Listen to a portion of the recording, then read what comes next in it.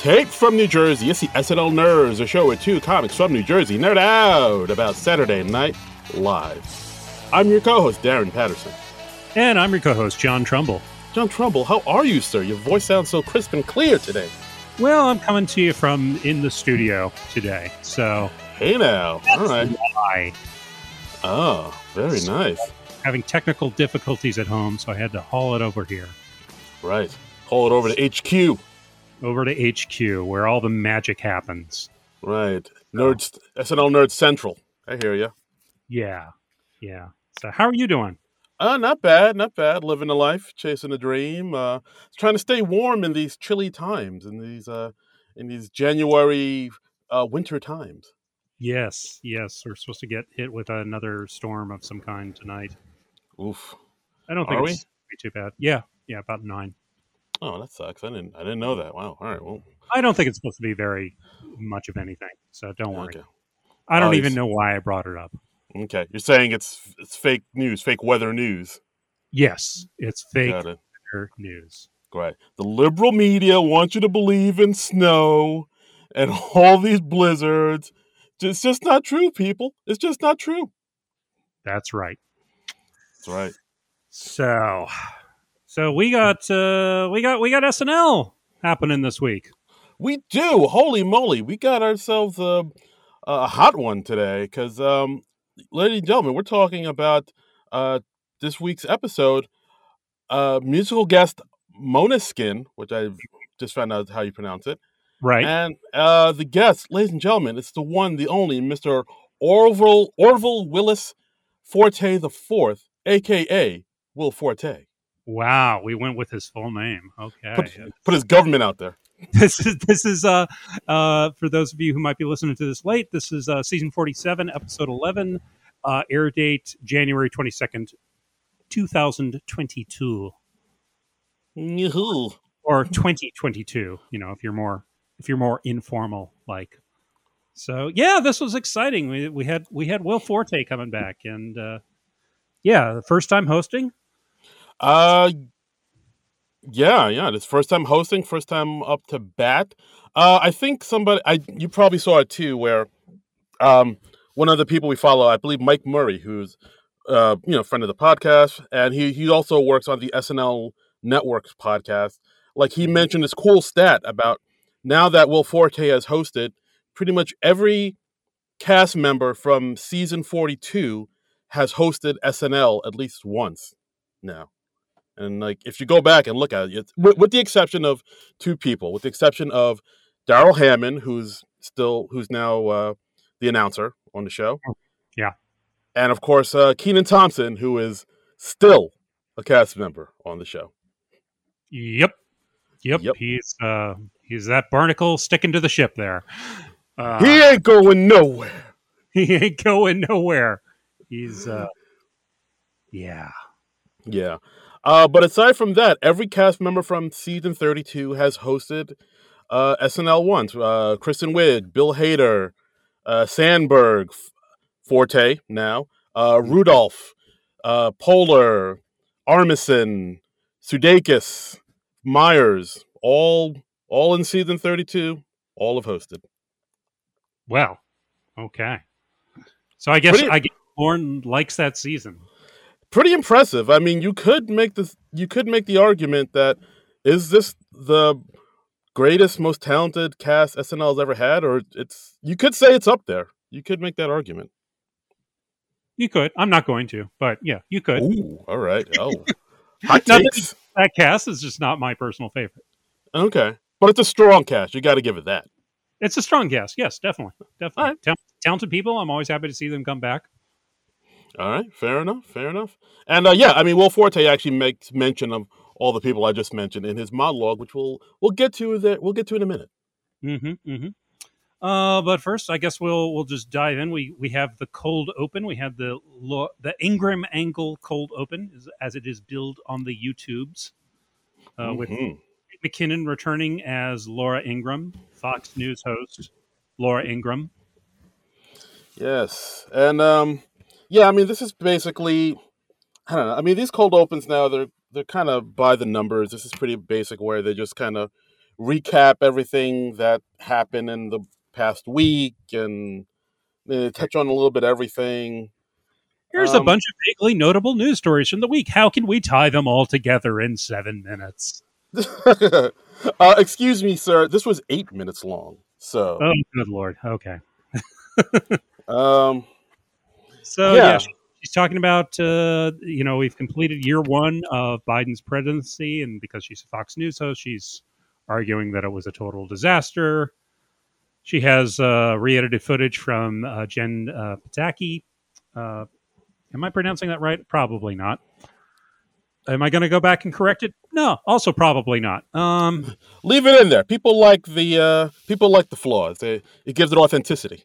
That's right. That's right. We're keeping it real, son. Yeah, homie.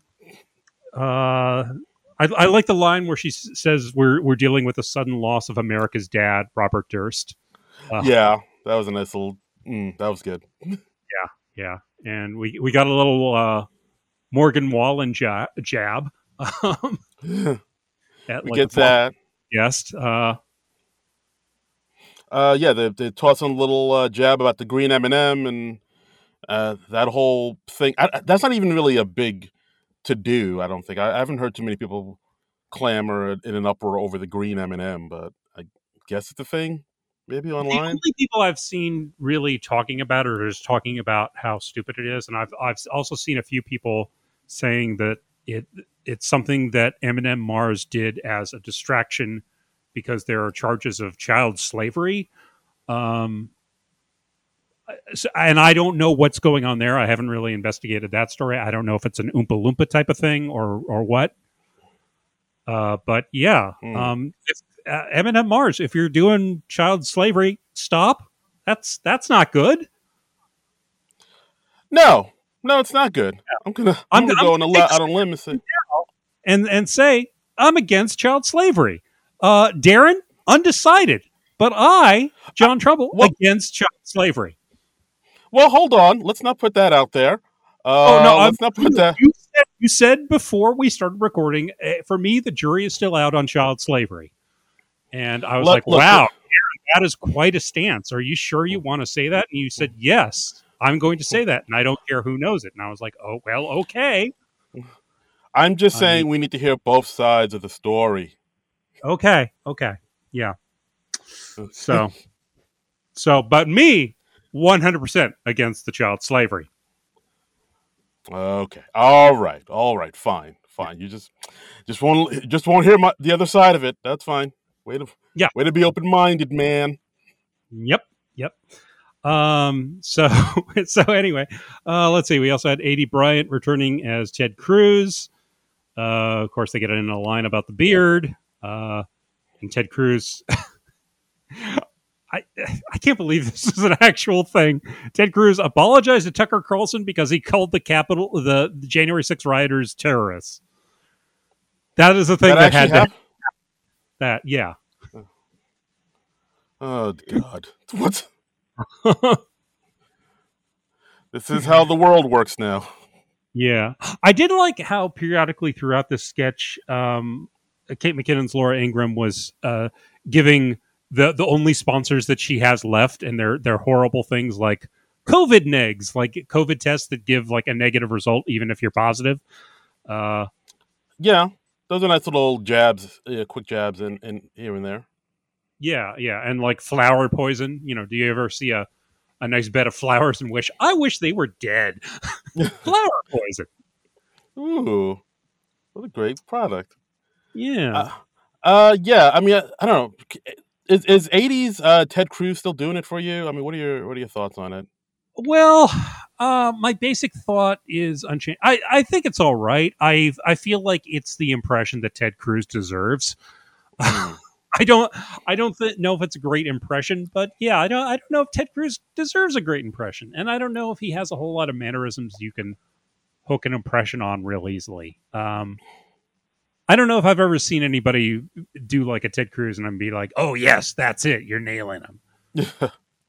That's you've gotten it. You've got it.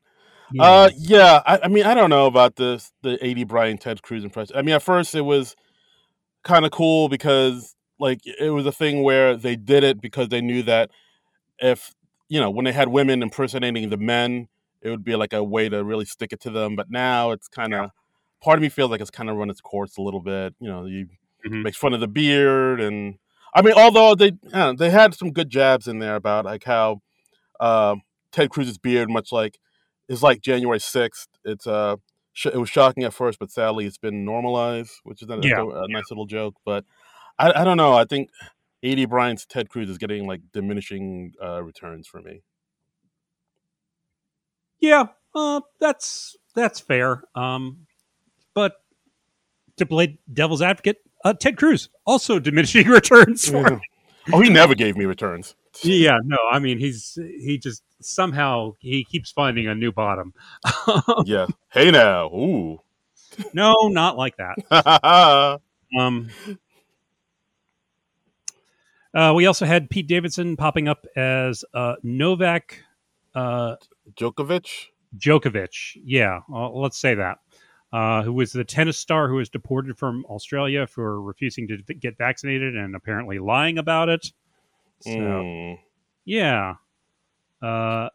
Ego popped up as Candace Owens, talking about the voting rights bill, which was unfortunately shut down. Oh, boy. Yeah. And she was quoting Martin Luther King out of context, Yeah. Because Martin Luther King said, "I have a dream," and that's all he said. That's all he ever said. And like on his gravestone, it was like, "Hey, racism's no longer a problem. We did it." Yay! And at the end of the sketch, we got the cold open kid himself, Mr. James Austin Johnson, as Mr. Trump there. Donald Trump again doing the Wordle thing. They've done this before, right? Before it was like a 10-second or 10-minute countdown thing. Oh, and then they did it was as a word find. Oh, okay. This was so close to. I mean, because Wordle is the big trend now. Right. So yeah, they just went through Trump's sort of word salad and free association, and he goes from Boost to John Mayer to How I Met Your Father to Jason Momoa, who just announced his divorce from Lisa Bonet or separation, I forget which, to Prada. I forget how he got to Prada, and then finally to Trump, because everything's all about him. Yeah. I mean, I appreciate that they kind of spaced it out because from the last time he did this, because I think it's been a couple of weeks or so since they last did it, but it's still the same kind of thing they're doing. So I was like, all right, it's the same thing except with Wordle now instead of the find a word or the countdown. Like have you gotten into the Wordle? I tried it once and I was like, oh, is that it? Okay. And I haven't done it since. I've tried it a couple times. My wife loves it. My wife's she's big into like word puzzle games. Like she'll play Boggle with you for hours. Not with me, but with someone. But yeah. So she's really into Boggle, Wordle, Scrabble, any of the old games. Basically, that's her wheelhouse. You gotta love the old games. Yeah. So like I have done the Wordle. I get it. It's like it's a cute game. It is fun. It is cool that like it's the same word for everyone. So it's a way to sort of connect people to see, how many guesses did it take you to get it? How many? It's a way to sort of create a little community and whatnot. It's a fun little game. My friend is not smart. Wow, I thought my friend was smarter than that, but no, you're dumb. My buddy's a dum-dum. Look at that. So. Yeah, but I like it. I like it enough. Okay, well, did you like the cold open? What did you think of the cold open? I thought it was okay. I mean, I feel like I've said this before about a lot of cold opens like this, where it seems like they're just kind of retreading the same old tried and true, where they just kind of smash a bunch of things together about things that happen. They put in Ego as a Candace Owens thing, and I mean that I don't want to say it felt forced, but it seemed like kind of unnecessary to have her in there to just do her little talking points about Martin Luther King. Well, I feel like the cold opens, much like the monologues had like the last few years, that the cold opens have gotten very formulaic, where it's just Yes. like we're going to do all the big political stories, bum bum bum bum, and we're going to tie them together tenuously. And I'd rather they just did something on like a big story of the week and just went in depth on that and didn't try to hit every single point, because that's what updates for in my mind. Yeah, no, absolutely. I totally agree with you there. Yeah. Yeah, the cold open I thought was okay, but yeah, it felt very formulaic and Yeah. very, very. I've seen this before. It didn't And really. yeah, and it's not that it wasn't well done. I thought Kate's Laura Ingram was great. I liked certain line. Like I said, I liked the periodic sponsor thing. I liked her saying like, "Okay, you're going to talk, and I'm just going to stare into the camera." Like, uh, what did she say? Like a dog who just saw a Like a steak. steak. Yeah. Yeah. That was good. I mean, Kate always has very well observed impressions, and I think this was another one of those. But yeah, I'd rather just it focused more on one thing. Yeah, but even that part where it says where you said Laura Ingram is like, I'm gonna look at you like a dog looking at a steak. That's already been done before too. When Alex Moffat did his Tucker Carlson, and he says, "All right, you keep talking, and I'll look at you confused like a dog showing a card trick or whatever he said." Like that's Mhm. kind of even that's been kind of done before. So that's what I mean. Like it was all right. It is they're all well written jokes, but a lot of it is like I've kind of seen this before. They're kind of rehashing old stuff and Yeah, it's all right, but it ain't wowing me. I mean, I think this season they've revitalized the monologues pretty well, and they've kind of broken away from the old formulas. I'd like to see them do that with the cold opens now. Uh, Um, so I 100% agree with you. yeah, I'd like to see a little more variety in the cold opens and just a little less of the formula. So, and Co-sign. we got some new head writers. So Streeter, help us out here. Get on it, street. Yeah. All right. Come So on, street.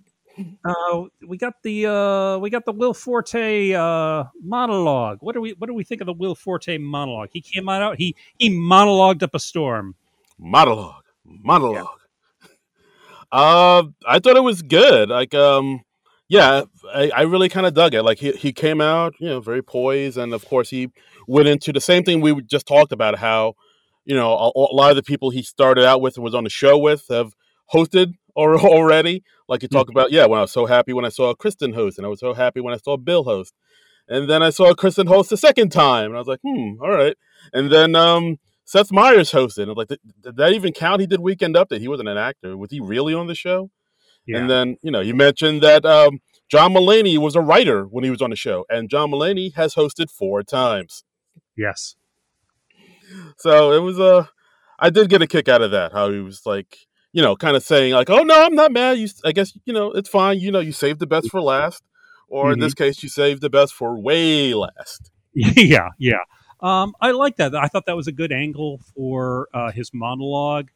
And we of course have Kristen Wiig come in. She makes a little surprise cameo behind him, and that of course the audience goes nuts for Kristen Wiig when she shows up, and he says, I don't love that she got more applause than I did when I came out. Yeah, that was nice. that was fun. Yeah, they had like a nice little back and forth where she came Mhm. out, and then immediately, as soon as she came out, Will Forte wants her to go. Yeah, yeah, and she's like, "No, really? I flew in for this," and she. The joke is she flew in from North Korea, Yeah, which that's just a nice random yeah. gag that I really liked. I Um, did. I liked yeah, and I also like Forte's response to that, where she says, "Well, I flew in for this," and he was like, "Oh, good. So then you know where the airport is." right, right. I liked how the band started to play him off, just kind of continuing the thread of him not getting any respect, and then the kicker was Lauren comes on to say that there's been a mistake and they meant to have Willem Dafoe host this week, and Willem Dafoe is standing right next to Lauren. Yeah, I did not expect him to be there. Yeah. That was a surprise. And he's like, Will, do you really think I'd have someone named Will host one week and then someone named Willem host the next week? No, I was texting Willem and, autocorrect. So, Yeah, so like I mean I dug this. I mean because I think as we said before on last week's episode, like Will Forte was never like the popular kid during his tenure on SNL. He was always, kind of in the shadows of Kristen and Hader and Sudeikis and whatnot. He was like always kind of like the weirdo outsider. And even in his like after in his career after SNL, he's always kind of been like sort of a niche thing, like Yeah, when it's an acquired taste. yeah, like even like the movies he did, like Brother Solomon or like The Last Man on Earth, like they're all things that had their audience, but they were never mainstream. I think the most like mainstream thing he ever did was probably Nebraska, that film, that Alexander Payne film. But like he was always not quite like the dude in the spotlight. So for him to sort of play on, to him to sort of know about that, acknowledge that about him, and sort of play on it and have fun with it, I got a kick out of. Yeah, it was a good monologue. According to the Reddit thread, the monologue was written by Colin Jost and Jake Nordwind. So good job, guys. Good job, guys. Good job. You get a gold star. Yeah, A+. So for our first sketch, not too surprisingly, we have MacGruber. MacGruber. These I believe are all together on YouTube. It's but as MacGruber did back in the day, it's like 3 short sketches weaved in throughout the show. So should we talk about them all at once? Yeah, let's do it all at once, because I mean they're on YouTube all as one big clump. So let's just right. They're on YouTube as MacGruber Coronavirus, which is a great thing to center a MacGruber sketch around. And Will Forte even got one of his old MacGruber writers back for this. It's Will Forte, John Solomon, and Jorma Taccone. So one of the Lonely Island. Well, Lonely Island. I don't know why Lonely Island was not stuck into my head, but yeah, one of the Lonely Island guys came back, so that's cool. Yeah, far out. Mm-hmm. Yeah. So basically at the beginning of the sketch, it's the same as every other MacGruber sketch. Kristen Wiig and Ryan Phillippe coming in for a surprise cameo, and MacGruber and the currently running TV show. Yes, Ryan Phillippe is on MacGruber, available now on Peacock. Mm-hmm. And they're all stuck in a room together. They have a few seconds to defuse a bomb. Of course, they're all wearing face masks because of Corona. And and then I think at one point MacGruber's trying to defuse a bomb, telling him to hand over things to help him defuse the bombs. Then he says, "Give me your face mask quick. There's no time to explain." Mm-hmm. And he sets the face mask on fire.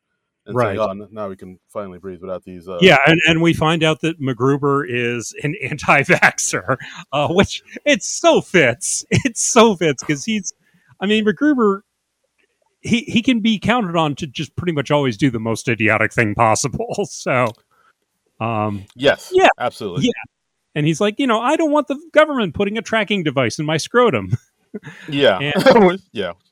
I like the play where he's saying, like, I'm definitely anti-Semitic, and they're like, no, you mean asymptomatic. That was a funny little play on words. Yeah, that was great. It was it was really good, and I thought these also escalated really nicely. The second one, they're saying like, he's done the research and he's following the signs, and you're thinking like, oh, okay, MacGruber's turned around, and we find out like. He's got a hole in his mask that leaves his like mouth and nose completely exposed, and he's asking for the materials, and he's like, give me the ivermectin and the hydrochloroquine, and he's like mixing them together. So he's trying all those stupid home remedies. He's like drinking bleach, horse tranquilizers. Yeah. And it comes out over the course of the second MacGruber sketch that he's got COVID syphilis, which is a strain mixed with syphilis. Yeah, and he also has horse worms. Right.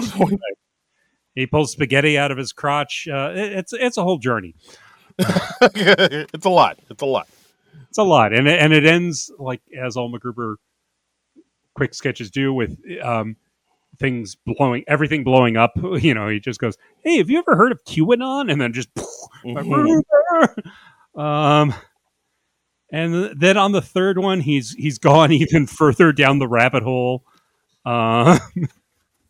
And we and again, like the intro implies that he's turned it around and he's seen the error of his ways, and then when we cut to MacGruber, we see he's dressed as the shaman from January 6th. Yeah. And he believes like celebrities eats babies. He mhm, he name checks Ellen Pompeo. It's like Ellen Pompeo is out here eating babies. And right, um, he believes in my body, my choice for men, right. and he believes in suppressing the voting rights for alternatively skinned people. What a way to phrase it. That Yeah. was, yeah, that was great. I mean, this was probably the highlight of the show for me. I mean, I thought MacGruber was just as good as it's ever been, and it was a welcome return for me. Wow, I'm surprised because I didn't know if you were so hot on MacGruber earlier before this, but I would enjoy MacGruber. I mean, it's such a short thing that even if I didn't like it, it's over very quickly. But no, I enjoyed MacGruber, and I've certainly had a chance to miss MacGruber on the show, so it was fun to revisit it. yay. Okay. Yeah, what do you think? Yeah, I would say the same. Like, it's definitely. I feel like some of them may have gone a little bit too long. I thought maybe if they shortened up a little bit on some of them, they could have popped a little bit more. But overall, I enjoyed the MacGruber stuff. It's always good to see him just kind of lose his mind and go further and further down the QAnon alt right rabbit hole. Yeah, yeah, Um, I did like at the end of the third one where like the bomb's just about to explode, and he says he doesn't like like the lamestream media and the cancel culture, right. and he mentions really quickly that he actually does like a few things on Peacock before the A few strips on Peacock. Yes, yes, yes. exactly, which of course is a nice little nod to the MacGruber show available on Peacock. Yeah, he did have a cute line in his monologue where he's like, and I would like to announce that we're getting a second season of MacGruber on Peacock, and he's like, I'd like to announce that, but we're still waiting to hear, so we don't. Um, that, that Oh, that was cute. you got me, Forte. You got me. Yeah, yeah, but yeah, this was fun. So that was once again Will Forte, John Solomon, and Yorma Tacone. So next, what is next? What was that? Kid Clash. Kid Clash. Kid Clash. It's a Double Dare type of kids game show where you're doing all sorts of tasks and you're going through an obstacle course. And we had Will as the host and 80 as Tatum, the young contestant. And her first task is she has to find a flag in a whipped cream pie. And Yeah. First off, I gotta say the set is incredible on this whole thing. pretty impressive set design. Yeah, they put together the whipped cream pie, and then they had like a monkey bars thing with it was like cheese, like melted cheese. Yeah, hot melted cheese, hot nacho cheese underneath it, and they had like a big champagne glass with Kyle, Bowen, and Heidi dressed as shrimp. Yeah, Where shrimp cocktail. exactly, and that's Yeah, where A80 was supposed to go meet her family and right. dressed as shrimp. Yeah, and so very impressive. I mean, it looks just like a Double Dare type show, and I mean, even the even like Will Forte's outfit is kind of 80s. He's very Mark Summers. He's got like a loud tie and a mustache, and yeah, so they really captured the 80s type of look. They even have an impressive logo for the show. So I mean, Yeah. very impressed with the production design on this sketch. Yeah, very much so. And I also liked how Will Ferrell had there was a couple cool lines here and there about like how if 80, completed the whole obstacle course, she would win pizza for life. And he held up a box of pizza and he said, "That's right, you win this one pizza for the rest of your life." Right, right, and yeah, Tatum's cool with that. She's like, all right, yeah, I can't wait to get that. Hmm. But the joke is that she can't complete the first task. She's just uh, uh, foraging around in the whipped cream pie, the giant whipped cream pie, and she can't find the flag. And I remember I watched a little Double Dare as a kid, and they always had like this big like orange flag, and the time runs out, and she still can't find the flag. Hmm. And ultimately she gets like this little flag that's like the size of like a flag that you would put in a cocktail. Yeah.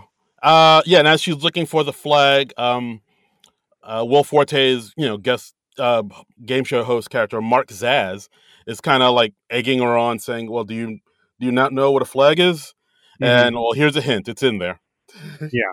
and he's giving like humiliating bits of trivia about her as she's doing this, and then eventually the time runs out, and then she's like, "Oh well, okay, I lost," and the twist is he's like, "You're not going anywhere. You're not leaving until you find that flag," and even her family agrees with this. They're like, "Oh yeah, she never sees things through. She doesn't see things to the finish." So they, Yes. they have they have her. They make her keep combing through the whipped cream pie until she finds this minuscule flag. Right. The whipped cream is adversity, and the flag is her unfulfilled potential. Yeah, yeah. This was cute. I wasn't nuts about it, but I thought it was cute. Passed the time agreeably. Yeah, like I like the twist about Mhm. like how like she like where the host was like, you're not leaving that pie till until you find the flag. I don't know. I felt like it needed more. I felt like it needed maybe to go darker, or maybe they needed to Or get him to to, get even more sadistic with it. yeah, or maybe it seemed like it was kind of missing something. I think it needed to not escalate. I think something needs to escalate a little bit more, because like that little twist about how he's forcing her to go to that pie looking for a flag. I like that twist, but it needed to go a little bit further with it. I don't know, because like after that, it kind of, I don't know. I felt like the sketch needed more of something. It didn't, like, it was almost there to be like a really good sketch, but it kind of petered out towards the end, I thought. Yeah, I wouldn't say it blew me away either, but I thought it was fine. I thought it was decent. Yeah, I Uh, thought it was all right, but I was like, it could have been something. Could have been more. Could have been a contender. okay, let's see. Next, I hit the second MacGruber, which we've already covered. So after that, we had Cinema Classics, Gaslight. This Mhm. is a recurring sketch that they do every once in a while whenever somebody on the writing staff watches a classic movie on TCM. This is from Alison Gates and Kent Sublette, by the way.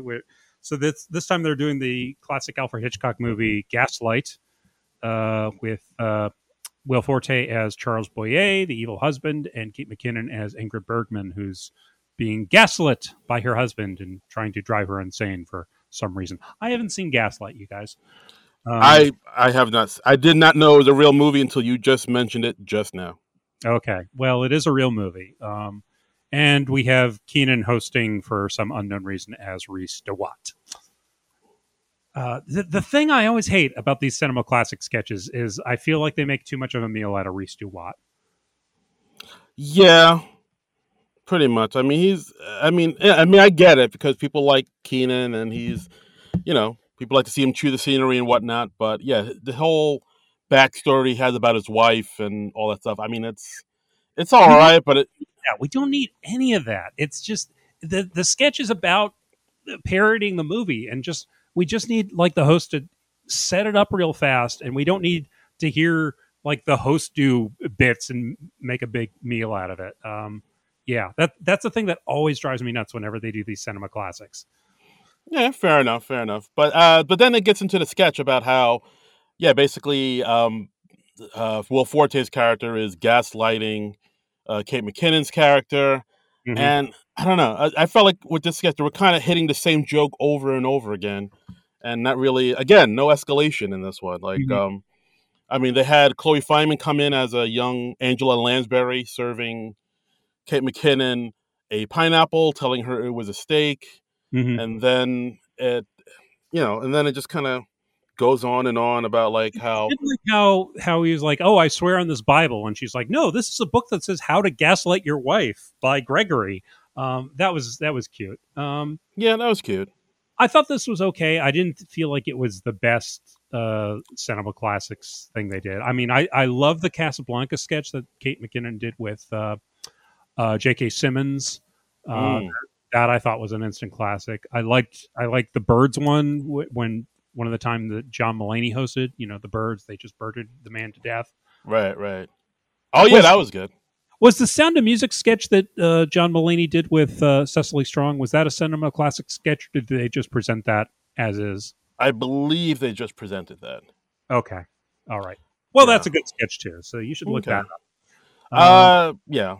But yeah, I mean, this sketch, I thought, I thought the writing was kind of weak, and the way it ended on a dick joke about her saying, "Oh, I can't. You've been lying to me and gaslighting me this whole time, just like when you told me that it was 9 inches." I was Hmm. like, really? We're going. Look, I love a good dick joke. Let it never be said I don't love a good dick joke, but I thought that dick joke was kind of flaccid. Wow. So that yeah. So you like harder, stronger, more powerful dick jokes. Yes, firm, hard, and rigid. That's Okay. right. All right. Just, Just hard dick jokes that you can rely on. just right. It's a That big just old, you over and over. it's a big old stiff joke I can wrap my lips around. Jesus, You just horrified yourself, Darren. I really did. As soon as I said it, I was like, Christ, why did I say that? Not there's anything wrong with that. No, no.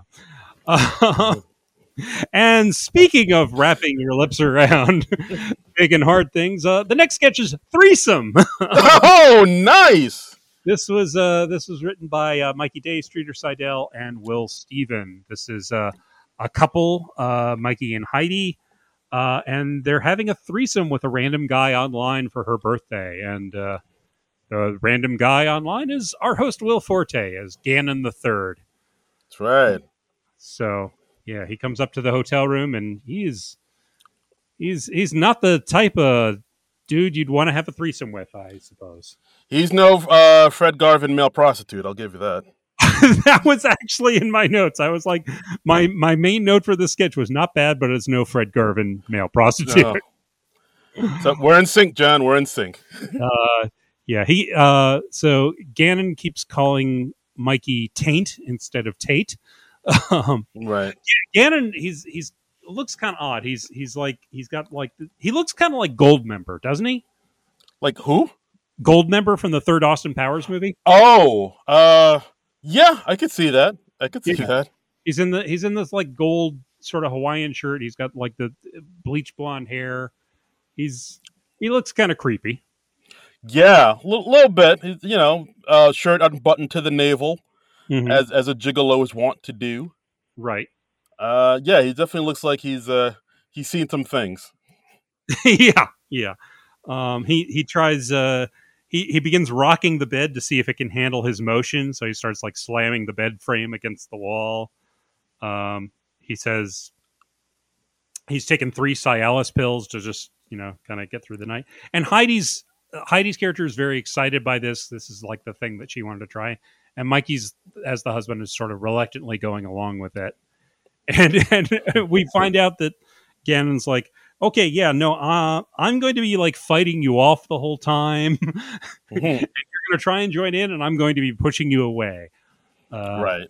So it's less than ideal for Mikey Day's character, right there. Yeah, like at one point he demonstrates what he's going to do to Heidi on a pillow, and he's like humping it, and he says, "All right, Mikey, come in, or Taint, come in and try to inject yourself into this." And he comes in and he immediately smacks Taint in the head with a pillow. Yes. He's like, so you're going to smack me away with my wife? And he's like, yes, I am. If I have to. Yeah. I did like he said, if you want to save the Shire, you've got to get through Mordor first. and everything everything Gannon is doing and saying that should be setting off all sorts of alarm bells. Heidi's just like, oh yeah, I'm totally into this. Yeah, I think also Gannon mentioned he sweats profusely when he's doing the deed, and so they have bath towels, Powerades, and a tarp for him. Yes, yeah. Well, you got to be prepared. Yeah, absolutely. And then he finally wants Tate to throw a mask on because he doesn't like seeing a guy's face while he's doing his thing. Right. And, I mean, who does, really? Oh, not me. Yeah. So yeah, my basic feeling is it wasn't bad. No Fred Garvin male prostitute. Yeah, I'm the same way. I thought the sketch ended kind of abruptly too. Mm-hmm. Yeah, yeah. Because I thought it was gonna again with the escalation. I thought it was gonna go somewhere and it had this big, no pun intended, this big climactic ending, and then it just ends with Gannon leaving because he had a mild Cialis heart attack. And Hmm. then he says, "All right, well, should the wife and I get going while you have your heart attack?" And he's like, "Don't you dare!" And then it Yeah. cuts off, and that's it. It's like I was like, "Oh, that's it? That's Yeah, I all?" felt like that wasn't the big laugh line at the end that they were expecting it to be. So yeah, that was too bad. Yeah, it ended kind of anticlimactically. So Yeah, yeah. As far like as I'm sorry. their, What was that? I said probably much like their evening did. Hey, now there you go. But yeah, I mean, for me, the sketch was like, I don't know, it's kind of weak. Like I thought, it seemed like they had all the pieces there for it to be like a bigger, better sketch. But I don't know if they knew exactly where they were gonna take take it. It seemed to kind of go all over the place and meander a little bit. Where it was like, all right, well, is the focus that the husband is not into it and the wife really is, or like I don't know. It seems like they didn't quite know where to go with this sketch, and then it just ends it. Like Hmm. the fact that it ends so short, so quickly, like when it feels like it's about to ramp up to something, really kind of really kind of surprised me. I was like, oh, I guess that's it then. All right. Yep. So yeah, the sketch was like, this. It felt like it could have been something, but it just ends up they didn't know what to do with it, and it just kind of felt like not much of anything. Yeah. So Ooh, I'm a big old downer, aren't I? you really are. You really are. I'm depressed now. Next, we have our musical guest for the week, Måneskin, who are Eurovision winners, right? Yes, yes. They're a band from Rome, Italy. Yeah, like you said, Eurovision winners. They're a big deal in the UK, and they're kind of, dipping their toe in the U.S. waters and trying to make a big splash here. And how big of a splash did they make for us? Um, Pretty big. Their first song was "Beggin'," Uh huh. which I just found out a few minutes ago is actually a cover. I think I told you about it, and this is a cover of an old Frankie Valli and the Four Seasons song. Whoa, that's interesting. I had no idea. Yeah, yeah. It was like I guess it was like around like more like a late '60s, early '70s, like back when they were still doing what was his big hit? Like maybe his big solo hit, maybe "Can't Take My Eyes Off You" or Yeah. "Grease." Like in the later years of Frankie Valli and the Four Seasons. Okay. Okay. Huh. So yeah, I wouldn't have I didn't I wouldn't have seen that coming either. And the second song, I want to be your slave. Mm-hmm. I don't know. What do you think? What do you think of Monoskin, which I also learned is Danish for moonlight. Oh, okay. So that's the meaning of it. Monoskin. Yeah, they've got a little funky thing over the A, and I have no idea how to do that or even type it. Um, so yeah, that's a weird thing. I thought they were all right. They didn't thrill me in a big way. They were very they're very out there. They dress very eccentrically. Honestly, during the second number of theirs, I was like, if you told me the lead singer was like just a character of Aristotle's, I would have believed you. Oh, thank you for this. Yeah, it's. I thought they were all right. They didn't thrill me. I didn't like them as much as say Bleachers last week. Okay. What about you? I like them a little bit more than you did. Like when I first saw them, part of me was thinking, oh, I don't know how good this band will be, just because they, my first impression was they seemed like the type of band where they were more concerned about their looks and clothes and makeup and presentation than they Yeah, were their actual music. yeah, and I always find that a little off-putting. Like Yeah, I mean, I thought it'd be like another Greta Van Fleet situation, yeah. There's a bit of a Greta Van Fleet vibe to them. right? Yeah. And I saw online some people said, "Oh, the lead singer kind of reminds them of Perry Farrell from Jane's Addiction." Yeah, I can see that. I could see that. I see a little Scott Weiland in there too, a Uh-huh. little bit. It's definitely that type of vibe. And so when I first saw them, I was like, "Oh, they're probably these kind of pretty boys, pretty people who are more concerned about their mascara than they are actually about their music." Mm. But I mean, I gotta admit, some of the music I thought was pretty catchy. The It is bass line, yeah. yeah, like the bass line on the second song, I thought was pretty. It was a little bit of little funky, a little toe tappy, and Mhm. I don't know. I was actually kind of digging it a little bit. It was like it was a nice little kind of glam rocky kind of I don't know. I'm trying to figure out what other bands I could compare it to. But it definitely reminds me of a bunch of bands from like maybe the 70s, 80s, and even a little bit of the 90s. I guess maybe Jane's Addiction would be the closest I could think of right now that I would Okay. compare it to. Like a glam rocky type of Jane's Addiction. But I actually kind of dug some of their stuff. I thought it was all right. All right. All right. Well, if there's nothing else we got about Måneskin, I guess we move on to the weekend update with Yeah. Colin Jost and Michael Shea. Marie Maccleshare. Michael Shea. Oh. What do we think of this weekend update? Um, not a bad weekend update. I actually kind of thought it might have been like the strongest thing of the night. Mm-hmm. Well, I mean, what we have, of course, Jost and Che trading jabs, making jokes, talking about Biden's 2-hour press conference. Yep. About the state of the world today. It ain't great. um, Yeah, there's a lot of things that we're trying to fix. And who knows if we'll be able to fix them. I did like I did like Che's line where he was saying I'd never suggest that Colin should be fired, no matter how much better Bowen would be. And they even have a mock up of Bowen as a Weekend Update host next to Che. I thought that was very cute. I did too. Like I felt the people at home being like, yeah, Bowen and Che would be great. Yeah, that would be. I mean, because I think we're getting at the point where we do need to change things up on Update, just because they are now the longest tenured anchors that we've ever had on Update. So I think we're due to change things up after this season. I think. I mean, I'm really hoping that after this season, there's like just a major shakeups. I mean, there've already been a good amount of shakeups in the writers' room. I think now we need to see a good shakeup in the cast, because it's like you said, like there's a few cast members that have been here a little bit longer than we like, and oh Jesus, I'm sorry. You all right? Yeah, no, I'm fine. I'm just Keenan. It's allergy season. Allergies. Yeah, just so like I do think like we need to cut the fat and like make some big changes after this season.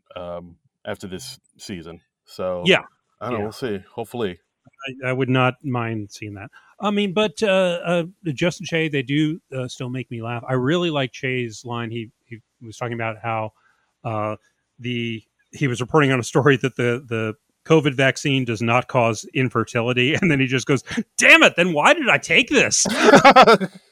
What's the point?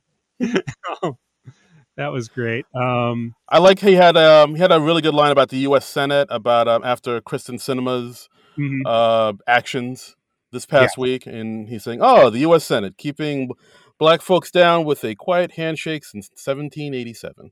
Yep. The audience was like, "Oh, yeah, thanks." Oh, that's too real.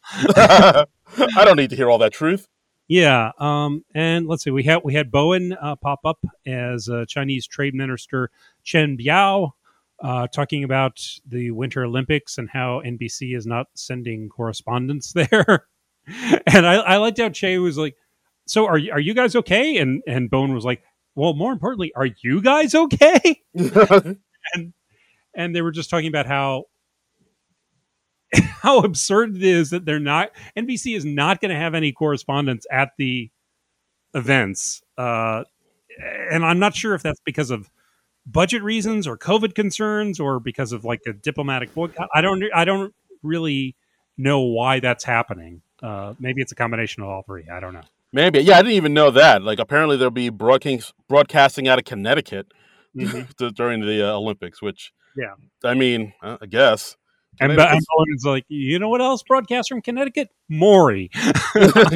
They do. I thought he might say WWE as well. Like, that also broadcasts out of Connecticut. Oh, there's a lot of things that broadcast from Connecticut, I guess.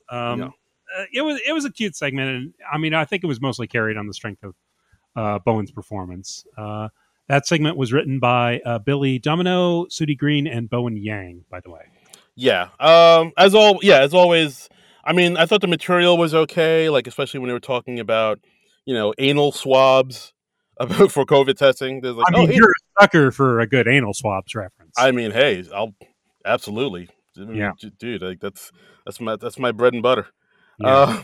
But anal swabs, it's accurate and it's fun. Yeah. So this was all right. Yeah, I mean, the materials is okay, but it really is on the strength of like Bowen to really sell it. And as always, he's able to sell it. He's that charming and that good a personality to like really kind of to make hay out of this material. This Olympic judge, I would give him a 9.8. Mm-hmm. And the dismount. Yeah. So let's see. Well, we also had Sarah Sherman returning to the update desk in much the same vein as what she did before, where it's basically her just no matter what Colin Jost says, she's coming down on him, which I'm all about this. Absolutely. So, I mean, nominally her segment was supposed to be about staying cozy in winter weather, but she quickly makes a reference to like her pubes and yes. and Colin Jost is like, well, hey, I don't care about your pubes. And she's like, this just in, Colin Jost prefers his coworker hairless to have hairless genitals like a blow up doll. Yeah, I think she says her pubes are thicker than clothes. Yeah. Which that's a visual right there. It paints an image.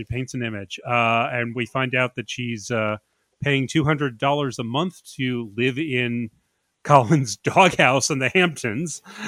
Yeah, which begs the question: if Colin doesn't know about that, who's she giving the money to? I'm assuming Scarlett. I mean, yeah, like Scarlett probably doesn't tell Colin every single thing. Is this Scarlett's side hustle that Colin doesn't know about? Well, she didn't know how the Disney lawsuit was going to go, so she was like, "I better take care of Scarlett," and like $200 extra dollars a month is $200 extra dollars a month. I mean, yeah, that's true. She's a mother now. She has mouth to feed. Similac ain't cheap. A 6-month-old kid at home. I mean, she's got to take care of that kid. Got to buy them Pampers. Exactly. I liked how in one of the headlines it referred to him as Colin Jost Hansen, which that's a very clever nickname, and I can't believe that no one's thought of that before. I saw that. I didn't quite get it. Colin, Jost, like Chris Hansen? No. We're going to work through this. Sound it out. Colin Jost. Who is Colin Jost married to? Oh, Scarlett. Oh, okay. Again, another joke I didn't get until you explained it to me. This has been the second segment of our new recurring segment. Darren doesn't get jokes until we record the podcast. This lockdown is really messing up I think I'm getting dumber. How many times did you watch this segment, Darren? Like twice. Okay. And I didn't. I can't. Listeners, call in. If you also didn't get that joke, please let me know. Please. I'm calling out to the Darren Hive right now. If you didn't get that joke, let your voices be heard. Tweet us at SNL Nerd Show or at Darren Credible. Thank you. And tweet at us if you do agree that Darren is getting dumber because of lockdown. I'm not a smart man, but I know what love is. I love this. I want to see if we can go 3 for 3. I don't. I want to get these damn jokes. Will there be a joke that Darren won't get next week? Which joke do you think Darren won't get next week? Let us know. Yeah. I mean, I'm a fairly intelligent person, I think. I thought. I am loving this. I got a bachelor's degree. I'm not dumb. Oh, this is spectacular. But hey, we shouldn't sleep on the big climactic bit of Sarah's segment where she's just clamoring for Justin Shay to make out because it's always will they won't they with you two, and when Colin is saying like no we're not going to do that, she of course paints that as him being bigoted against queer love. Right. And then Joe leans and then Joe says, "All right, fine, I'll kiss him." Michael rebuffs him, and then of course Sarah says, "Oh, apparently Colin Jost thinks being gay is a joke." And right. Yeah, and I love how she always has ready-made headlines for each thing because I mean, just literally cannot win in this segment, and it's hilarious, and especially because Che goes along with it, and he's like, "Yeah, you do suck." It's very funny. It's Sarah just throws herself into it. I mean, Colin's such a good sport to let literally every joke be about him. Yeah, it's a lot of fun. Yeah, I mean, she really just sort of injects the show with just this big burst of energy. Like honestly, when she comes on the scene and she does these segments, like the vibe definitely goes up, and it definitely feels more alive in the probably in the studio and like on the screen. It's like there's like I said, like a big burst of like, oh hey, this is all right. It's a party now. Like when she comes on. That big Judy Tenuta, Rosanna Dana energy. That's right. I thought I was gonna die. This, by the way, was written by Sarah Sherman, of course, with the Please Don't Destroy guys and Celeste Yim. So nice job, people. I'd love to see this come back again, and I think they're pacing it out nicely. They waited long enough to bring this back, and if they wait a couple more months, I'll be happy to see this again. Absolutely. And guys, next time you write another Sarah Sherman segment, make the jokes a little bit more easier to understand for knuckleheads like myself. Thank you. That's all I ask. Yeah. Spell it out for me. Make it really obscure, you guys. I want to get Darren a third week running. Just you've listened to this podcast. What is Darren not going to get? What references go over his head? Right towards that. Please don't. My ego's too fragile. And lastly, we brought back a character I honestly didn't think we'd see again. We got back we got back the guy who just bought a boat. So Alex Moffat returning as this character, but it plays into a story that's been in the news this week of Colin and Pete Davidson buying an old Staten Island ferry together. That happened. That was reported on the news, and apparently even the mayor tweeted about it. Yeah, this is. I saw this, and like I kind of did a double take. I had to like read it twice. I mean, not because I didn't get it, but because I was like, "Wait, what?" It was just kind of. Understand about the story, Darren? Yeah, it was it took a little doing for me to get the big words, but Jost and Davidson bought a decommissioned Staten Island ferry along with a Chris Italia, who they mentioned in this little segment. He's the owner of The Stand, which is a pretty big name comedy club in New York City.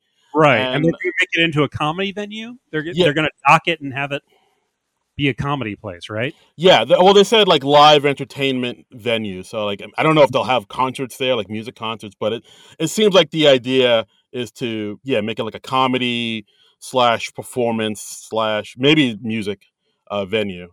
So it's going to be New York's hottest club. It sounds like a cool idea. Honestly, I'd like to check it out once they get it up and going up on its feet. It's a neat idea.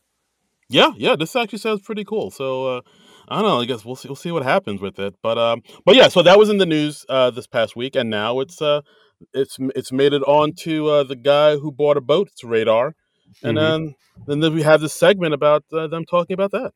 Yeah. So it's basically just a lot of jokes about teasing Colin, and then Pete comes on as the guy who just bought a ferry, which he refers to as the windowless van of the sea. Yeah, and Pete comes out dressed up like a dock worker. Like he has like a Carhartt jacket. He has a can of beer in a paper bag. Hmm. open, and so I'm pretty sure he was drinking beer on set, and he has like a wool hat with a cigarette in it. Like Hmm. he just as blue collar can be. Yeah, yeah. And it's just another segment in Pete's long running character, guy who doesn't give an F anymore. A guy who's phoning it in on SNL in an amusing way. Right. I mean, he even says it. Like basically, he makes a joke about it where he This is how I found out that New York had a new mayor. yeah. And Joseph was like, "Wait, what do you mean? We did a sketch about Mayor Adams last week." And Pete was like, "Oh yeah, I didn't see that. I'm out the door as soon as my part's over." Yeah, which that it sounds very convincing. Yeah. That tracks. Hey, Kim needs him. Yeah. This was cute. This was cute. Probably the best use of the guy who just bought a boat. Like I said, I was not expecting to see this character again. This character had kind of worn out his welcome for me, but he was amusing in this, and Alex and the other guys, they were obviously having a lot of fun with this. So and that translated to the audience, I thought. Yeah, I mean, you could see Pete was like just giggling throughout the whole thing. Mm-hmm. Just kind of losing it. I mean, I don't know if he was, half in the bag or what, but like, he was definitely getting, the giggles throughout. Mm-hmm. Alex, I always like Alex because he's able to do this rapid fire dialogue and make all these jokes Right. really quickly. But even he, I think, towards the end of the segment, was just kind of, resigned to just it being just a cool hang type of moment with Colin and Mm-hmm. Pete. And I thought it was fine. Yeah, I dug the segment myself. And they are clever puns. I will give them that. I mean, he's talking about here's how you turn your tight end into a wide receiver. I mean, they're clever, sleazy puns. So, yeah, this was written by Anna Dreesen and Alex Moffat, his own self, by the way. So, Oh, I thought Anna Dreesen coming through with a little guest writing. mm-hmm. Very nice. Yeah, that was update. So a pretty solid update. I think the clear highlight for me was the Sarah Sherman segment, as I stumble over her name. Yeah, no, people are really liking her. She's like a breath of fresh air. Like I hope she gets more. I mean, like she's in a few sketches here and there. Like last week, she was in the formal prom commercial, Right. and so like whenever she's on screen, she definitely pops. So hopefully, I feel like she's doing okay. I think she's having a pretty good first season. I'm not. I wouldn't say I'm worried about her. I feel like she's on decent ground. I think James Austin Johnson's on decent ground. I would be a little worried about Aristotle and definitely Punky Johnson because I feel like they haven't quite, made their mark yet. Yeah, I would agree with that. On this, no Aristotle, no Punky on this episode.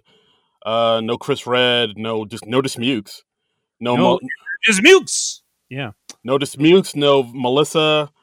But yeah, like but all Dismukes, I think he's on more solid ground than most of the cast. Yeah, but Dismukes, I think, is doing okay as well. So. Right, but yeah, I would agree with you. It seems like Punky is kind of hasn't found her footing yet, or just hasn't broken through like she wants. And yeah, Aristotle. I mean, I'm gonna give him a little bit more time because this is his first season. So yeah. He did have the Angelo sketch, so that's something. Mm-hmm. So like, I think I don't know. I'm hoping he'll break out a little bit more and have more stuff to do. I would say I'd be a little bit more worried about Punky than Aristotle. But yeah, they definitely need more stuff to do on the show. Yeah. Agreed. Next we have Jackie and Clancy. This is a recurring sketch. This is something that Will Forte had done before with Kristen Wiig, I'm assuming. Yep. This, written by Dan Bula and Kent Sublette. I know Taran Killam was very enthusiastic about this sketch returning. Oh, he loved it. Yeah. So. Yeah, this has all the 10-to-1 vibes you'd ever need in a 10-to-1 sketch. Yeah, we had Keenan introducing it as Jevner Keebler-Elv, and he introduces two singers played by Will Forte and Kristen Wiig. So she's doing like a live thing since the MacGruber stuff is pre-taped. And they're playing Clancy T. Baglaret and Jackie Sinad, and they sing country music songs about the four things they know best: spaceships, toddlers, Model T cars, and jars of beer. So Yeah, so all the songs are just variations of those four things. Like I got into my Model T and hit a toddler, and while I was drinking my jar of beer, like it's all insane ramblings with those four things in place. yeah. It's bizarre. It's thoroughly weird. It's very quirky. I mean, it's kind of what you expect from a Will Forte joint. Yes. So yeah, it's funky. It's different. I wasn't my favorite thing, but yeah, it's kind of what you want in the 10-to-1 slot. Yeah. I mean, I didn't take too much notes about this one. The one thing I wrote was at the last song they did, where it was literally just ended up them screaming straight up for like they were like doing like some national anthem, and it just ends up with them going ah ah ah for like, I just wrote down pure madness. What is happening here? This is just It's just raw, uncut insanity right here. Yep. Yeah, so it was like songs like Salad Bar Boogie, Pool Trip Tango. At one point, they're talking about, toddlers going to hell, and how God has, he's well connected. It was just a lot of just, this is just madness. I can't make heads or tails of this. Yeah, there's a lot. It was a lot. I mean, although I will admit, I got a kick out of at the very end where Jevner Keebler-Elv said in order to get the CD, you have to, mail him a self-addressed stamped envelope, and his address was 36 Donkey Donut Court at Pickle Tits, Delaware. I do like Pickle Tits, Delaware. That's just a great turn of phrase there. Right. So yeah, shout out to everybody in Pickle Tits. Pickle Tits, Delaware. Yes, we love Pickle Tits, Delaware. Right. Thriving metropolis. Thriving metropolis. Yes. And that was the last official sketch of the night. We had the last MacGruber sketch after this, of course, but we already covered that, so this is the last one we're covering. And they did have a Cut for Time sketch, ESPN First Take. Right. This one had Chloe Fineman, had Keenan, had Chris. This was Chris Redd's big moment, and Chris Redd's playing Stephen A. Smith, and Chloe Fineman and Keenan are playing two other ESPN commentators. And I mean, it's basically, I get what they were doing, because like basically it's a joke about how ESPN is like so high energy so early in the morning, and how they're just like right off the rip just screaming about their sports opinions, and Chloe Fineman is there trying to calm everybody down, saying, hey, people are just having their coffee, maybe let's bring it down a bit. We've got another hour, 58 minutes. You can like ramp up to this. Exactly. Yeah, I watched this just before we started recording. Oh, I thought this was horrible. I was like, I'm glad this was cut, because I'm not an ESPN viewer, so for me this was just people shouting. Yeah, I'd agree. It's kind of, and like once you get the joke, they kind of beat the joke over and over and over again. It doesn't really escalate. The one laugh I got out of it was when I think Will Forte was talking about Tom Brady and how amazing he is. It's like, he's amazing. He'll conquer us all. The man eats planets. Like, I got a kick out. I got a kick out of that, because as a nerd, I enjoyed a good Galactus reference. I think I was kind of disengaged by that point, so that didn't register. I think by that point I was like checking my Facebook profile. So. Yeah, I think he did say like something like, "Oh, he eats planets," and I thought that got a little laugh out of me. But yeah, I thought the sketch was like, yeah, I'm kind of glad they cut this out, because it's kind of spinning its wheels here, where it's just repeating the same joke over and over again. That really going anywhere. And if unless, I mean, sure, if you watch ESPN and you're a big ESPN watcher, you might get more out of this. But since you and I don't, we just get what they present us in the sketch, and it's not Yep. anything to write home about. Yeah, that was pretty much my reaction. I was just like, oh, okay, yeah, I see where they cut that. So good move, SNL. good move. I concur. So that was a show. What did you think about the show overall, Darren? Overall, I thought it was all right. Wasn't as strong as I was hoping it'd be. Mm-hmm. Um, Was it you were hoping to see that they didn't give us? Maybe Tim Calhoun. I would little Tim Calhoun. Yeah. Yeah. That was such an odd character, and yeah, I wouldn't have minded seeing him again, like in an update segment or something. Yeah, I'm sure maybe Falconer or maybe even like Jeff Montgomery would have been nice. Falconer would have been nice to revisit. That would have been a lot of fun. Yeah, would have been.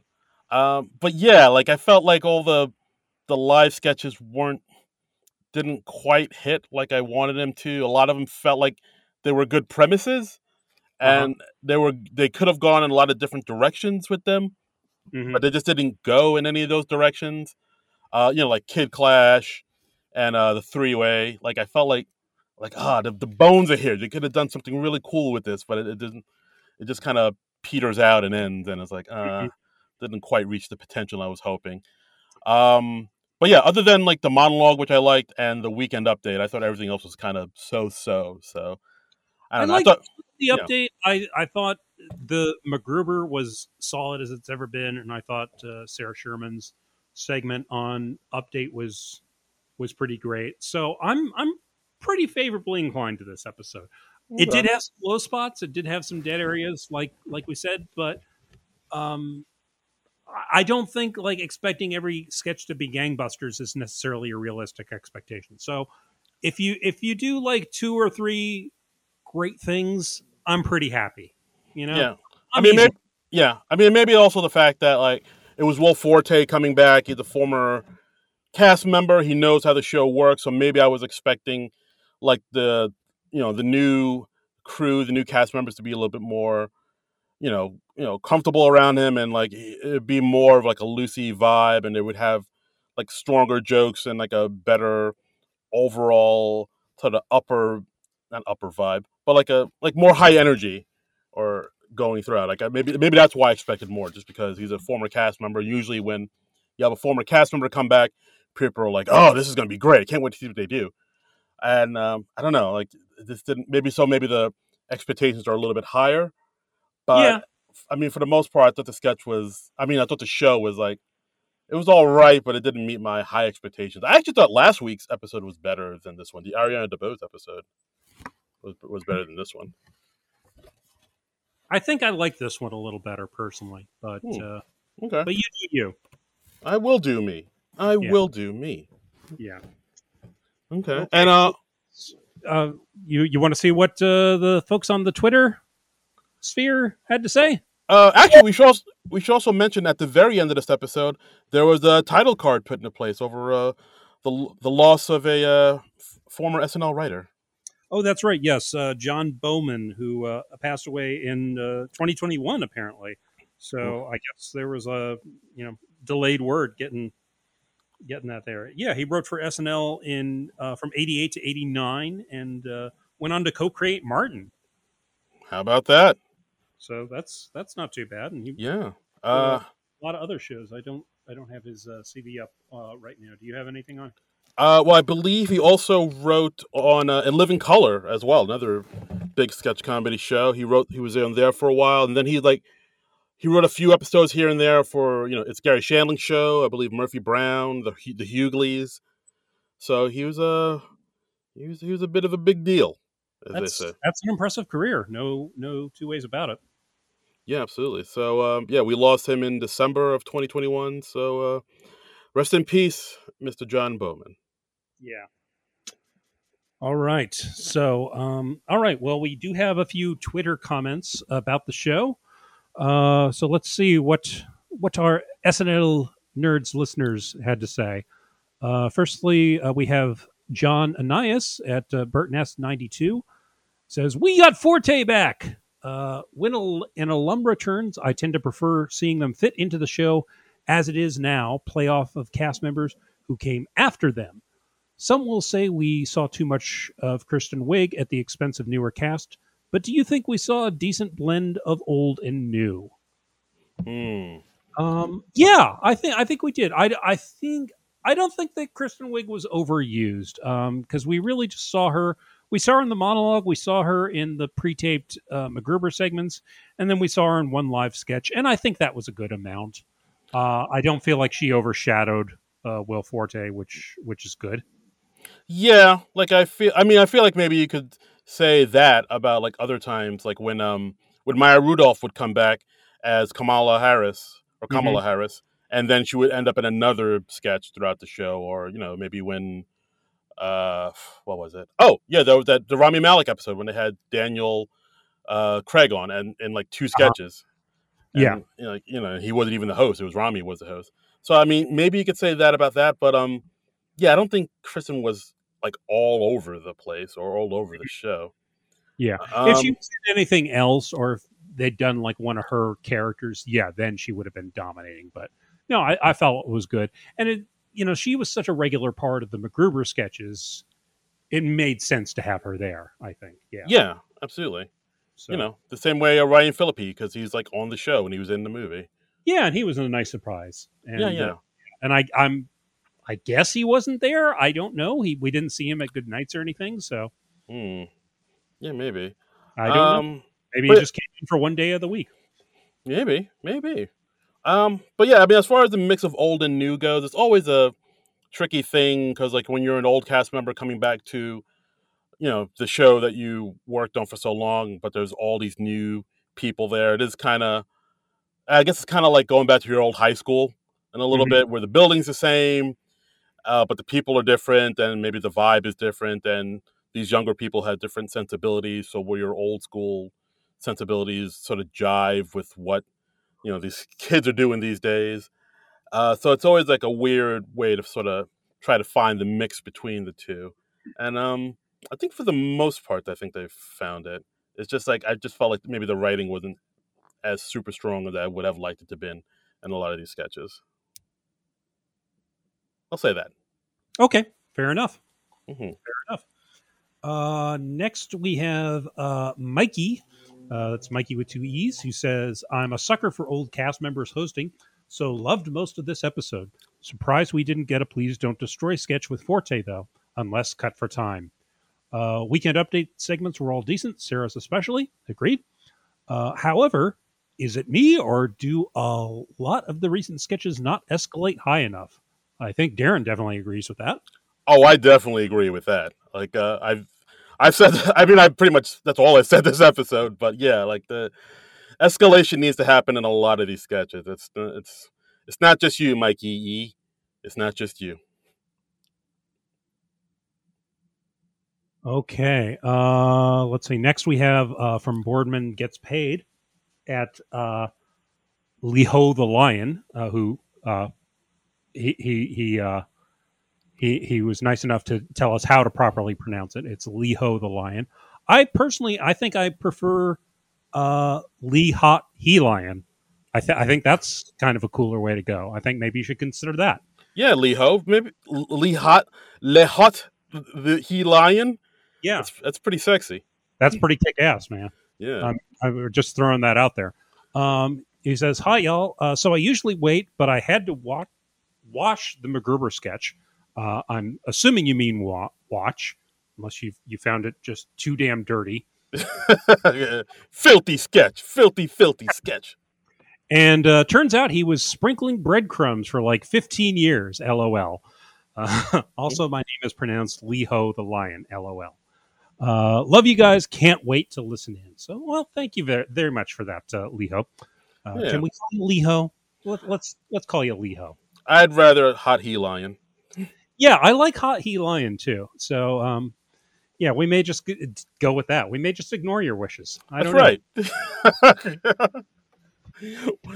Yeah, screw whatever you want. It's about what we want. Yeah.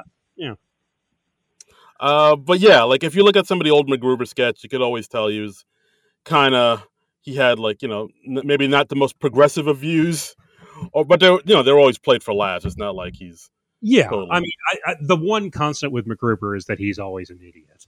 yes. So I think him going deep into all the QAnon stuff. I think that was perfect for him, and that was a really fun way to bring him back. Absolutely, absolutely. All right, what do we have next? Nick Store. Nick Store. All right, let's do it. Nick Store says, "So just found it disappointing. Will didn't seem to want to do 2022 sketches with 2022 cast members, and I'm not the biggest Wig fan, so and trails off. Interesting. I don't know. I mean, I think when you have an old cast member come back, you got to expect them to bring back at least one or two of their old characters. So yeah, that's true. But yeah, I mean, as far as him saying he didn't want to interact, I think I've seen this online quite a bit where people say he kind of didn't want to do, or he wasn't in a lot of sketches with a lot of the new cast members. But I mean, I don't know if he was in the Kid Clash sketch with 80, and he was in the Cinema Classics with Kate and Chloe. So I mean, that's not totally true. Yeah, and he's worked with. I mean, didn't his time overlap with Kate and 80? I mean, were they on the show 12 years ago? Probably not. Yeah, they were. I think Kate's maybe in her 10th season. Yeah, this Kate has been there since 2012. Okay. No, Kate, 80, and Cecily all came in at the same time, so they started at 2012. But I think Will Forte was out by then, right? Okay, yeah. Well, he said he waited 12 years to host the show, so that math works out. Okay, so yeah, it's just I don't think of any of them as new cast members anymore. Just because they've been on the show for so long, they're senior cast members at this point. Yeah, no, they're vets. They're vets. Yeah. So, yeah, I mean, yeah, we could have, I guess, seen a little more of him mixing with the new cast members, but I don't know. I didn't feel like anything was missing personally, but yeah, I think it was. Oh, of course, he was in the three-way sketch with Mikey and Heidi. Mm-hmm. So that's three sketches he was in. I mean, they're newer than Kate and 80, so yeah, but, they've been 5-ish years, I guess. So yeah, I would say so. Yeah. All right. And, also, Hilarious Titan tweeted at us saying, "Given the spirited performance of the band, I am making the assumption that the post party was quite a banger." I hope so. I don't know if they brought back the post show parties or if they're still staying away from those because of COVID. Yeah, I can't imagine that you can party with like a face shield on. Yeah, I mean, if I had to guess, I would say they're probably still staying away from that, which is too bad because I mean, it's got to be such an adrenaline rush to do the show. No matter how the show went, good, bad, indifferent, it's got to take you a while to come down from that. So I think the post show party would be very helpful for that. That's true, and I will give Måneskin that their live performance was really lively. Like the bass player was just jumping all over the place, and the guitarists, like they were moving up there. It was pretty fantastic. Yep. So yeah. So all right. Well, thanks for sharing your thoughts with us, folks. It's always good to hear. Ooh, sorry, I had to mute my mic and cough a little. Okay. Okay, but I'm okay. I'm good. I'm here. Okay. So next week SNL will be back with another new episode with Willem Dafoe, the Green Goblin, his own self, and Katy Perry. Yeah, like I mean, when we found out about this, I was like, oh, Dafoe, wow, like he's one of those actors where I never would have thought of having him on as a host on SNL, but as soon as they said he was going to be on it, I was like, oh yeah, he would be good on. He would be very interesting because he does have that kind of oddball energy, like a Christopher Walken or so, and it'd be interesting to see how he how that jives with the SNL cast and how they write for him. It's going to be fun to see his goofier side because he's generally a very serious actor. Marvel movies aside, he does like art house stuff, like The Lighthouse with Yeah, with Robert Pattinson, which I have not seen, but it looks very art housey. it's in black and white. It's art It's in house. black and white. They have beards. I'm assuming a foreign language is spoken at some point. Probably not too many pumpkin bombs being hurled. That's my definition of an art house movie. do they hurl pumpkin bombs at any point in time during this movie? If they don't, hey, art house. Art house. Right. But I mean, he has been in some funny stuff. I mean, he has a few funny lines in, Spider-Man. He's been in a good number of Wes Anderson films, which always have a tinge of humor to them. That's true. Yeah. I'm looking through his filmography right now. Aquaman. He was in that. There's an Aquaman. Yeah. There's Volko. Yeah. Yeah. He's in the new, I guess, Guillermo del Toro film, Nightmare Alley. So okay. Cool. Probably they're promoting that. Yeah. Everything else is like straight up drama. Yeah. Florida Project. It's more serious than not, I would say. I think that's a assessment. Yeah. And Katy Perry, she's been on the show a few times, I know. I'm not sure how many times offhand, but, always nice to see her. It's probably been a while since she's been on the show, I think. I believe the last time she was on was about 5 years ago. Okay. So, but she's been on quite a number of times. I think like the last time she was on, that flossing dance was just starting. And she's hosted as well, right? I believe so. I'm looking up right now. Of course, the first thing that comes to my dirty mind is the Elmo shirt. But yeah, I believe she has hosted. There was that. Yeah, she hosted in 2011, and she's been the musical guest 4 times. So yeah, so she's got quite an SNL pedigree at this point. So yeah, it'll be nice to see her back. Yeah, it looks like this will be her 4th time as a musical guest. The SNL wiki already has next week up on her profile. So all right. So this is like you said, this is her first time on the show from since 2017. So yeah, so she's due. Yeah. Okay. Yeah, I'm looking forward to it. I'm okay with Katy Perry. I think she's all right. She's a fine pop star.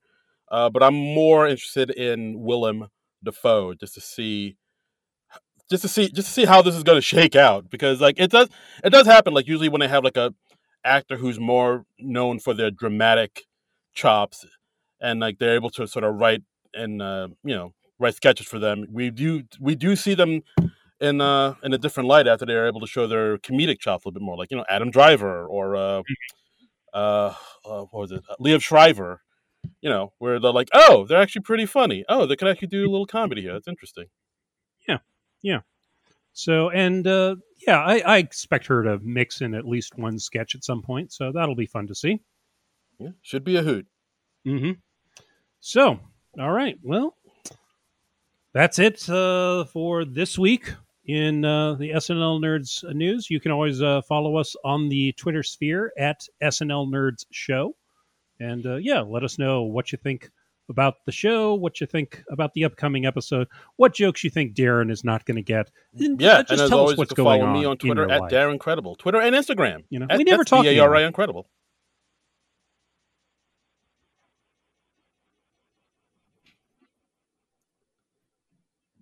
Darren, you still there? Yeah. I'm here. I'm here. You're kind of breaking up there towards the end. Okay, well, maybe I'll do that bit again. Okay. So you can follow us on the Twitter sphere at SNL Nerds Show, and just tell us what you think about the upcoming episode. Tell us what you thought about the last episode. Tell us what jokes you think Darren is not going to get, and all that fun stuff. And as always, you can follow me on Twitter and Instagram at Darren Credible. That's DARI Incredible. And you can follow me on Twitter and Instagram at Trumbull Comic. That's TRUMBULL and the word comic. Absolutely. And you can also Follow us over at nonproductive.com, and you can also contribute to our Patreon over there, and that helps us keep the show going. And please, if you like the show, please rate and review us on Apple Podcasts or the podcast app of your choice. Absolutely, please do. Give us money. Give us all the money you got. This is a stick up. Help us help you. Help us put some money in this little project of ours, and help our little tree grow. Help it reach up high to the heavens. Yeah. With your help and your support. Thank you. Yeah. So, all right. So we'll see you next week with Willem Dafoe and Katy Perry. And until then, nerds out.